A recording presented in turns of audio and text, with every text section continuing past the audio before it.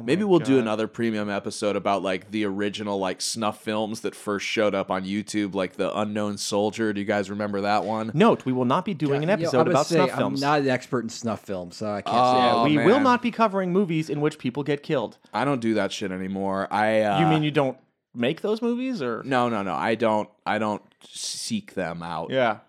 Well, I'm too old. I'm too old for that shit. What people don't know is there's that too Jake- much of a price. Jake was actually the protagonist, and what I mean is like kind of the subject of a beheading video. No, I wasn't. But the amount of fast food that he eats made his neck literally just bounce the guillotine right off. Yeah. And so he's alive today because of McDonald's. We are here with Jake Hanrahan, journalist and filmmaker with a focus on irregular warfare, and he's also the founder of Popular Front, a podcast focused on the niche details of modern warfare. Welcome to the show, Jake. Hello, mate. Thanks for having me. So first off, can you tell us a bit about what you do and the conflicts you've covered? I am an independent journalist and documentary filmmaker, you could say. I've been covering war and conflict for about 4 or 5 years now. I'd say 5. Actually, no, probably 5 going on 6 now. And yeah, I'm probably best known for my work covering the fighting in Southeast Turkey between Kurdish militants, the PKK, and, the Turkish state. Also, done work in Iraq, Palestine, Israel, Kosovo, Northern Ireland, all over the shop, man. All the safe places. You seek them out. yeah, all the holiday destinations, Cool. So, as you probably know, ISIS is the topic of this episode, or ISIL, or Daesh, or whatever you want to call them. I call them ISIS, man. I fucking hate that, like ISIS, ISIL, Daesh. Like, I just say ISIS, man. It's one of the most hilarious situations, I think, around the whole ISIS situation was just like the press not being able to all come up with one fucking name and just like, let's call them this so-called Islamic State group. Like, Jesus Christ, just call them ISIS, Yeah, ISIS, I think, stuck around because it's, already a name or whatever. The rest were kind of more confusing. Well, yeah, like it's the Islamic State of Iraq and Al-Sham being Syria, and it's like people are like, oh no, we can't call it the Islamic State because then it looks like we're actually giving legitimacy to it. Like, no, it doesn't. You don't go like, oh, don't call them the IRA because then people will think they're the real Republican Army. You know what I mean? Yeah, that's a good point. When they were launched, though, they were called Jamal al-Tawhid wal Jihad. Cool. Not as catchy. Yeah, it didn't stick. Organization of Monotheism and Jihad is the translation. Jesus Christ. It's nearly as good as Boko Haram. Like, our only issue is that there's one God. The rest is just icing on the cake. Yeah. So, yeah, like, what would you say is currently ISIS's role in geopolitics? Well, as a ground force, ISIS doesn't really exist anymore. For example, right now in Deir ez-Zor, very last pockets areas in Syria, small little villages called Susa and an area called Hajin is where ISIS is now as a ground force. I think they literally hold 2 villages right now.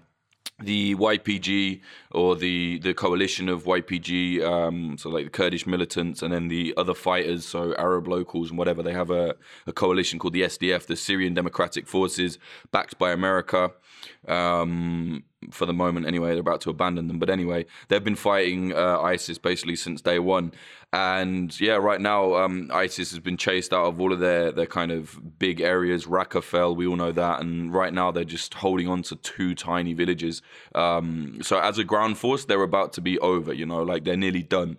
But geopolitically, I think the situation will get bigger in the way that ISIS is still around. The ideology, you can't get rid of it. It's like Nazism, it won't go because the ground force is gone.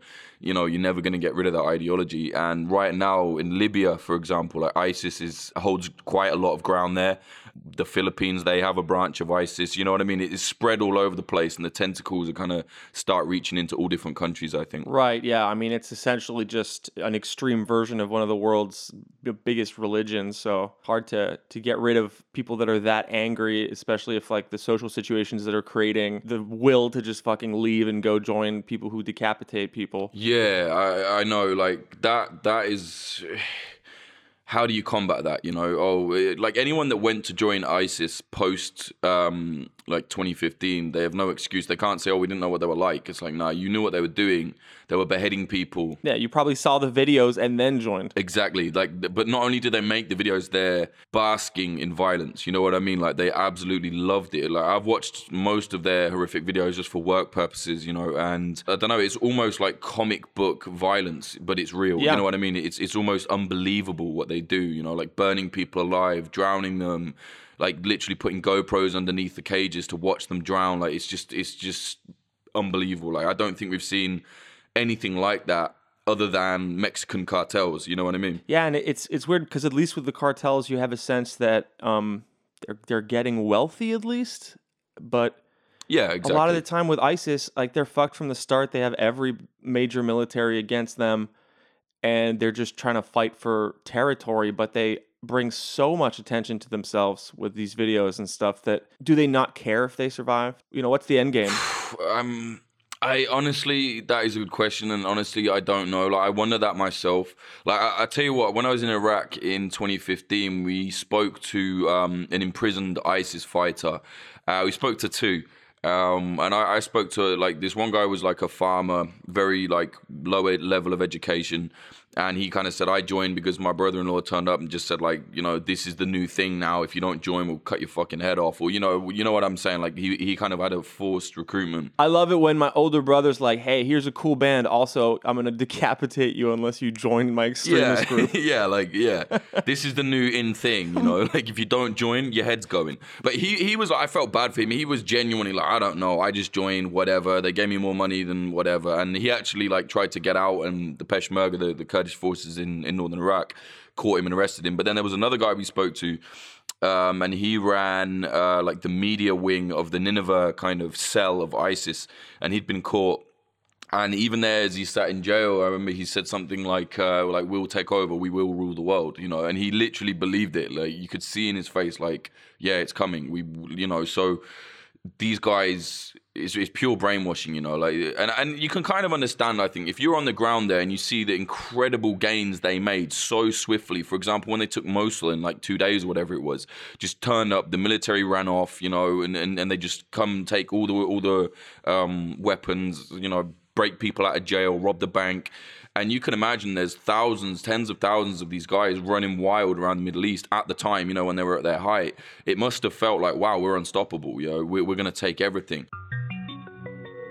That was a sample of our premium episode. To hear all of our premium content and help our podcast become sustainable, you can go to patreon.com/QAnon Anonymous and for $5 become a bona fide subscriber. We refuse advertising and want to remain editorially independent. Thank you for helping us with that.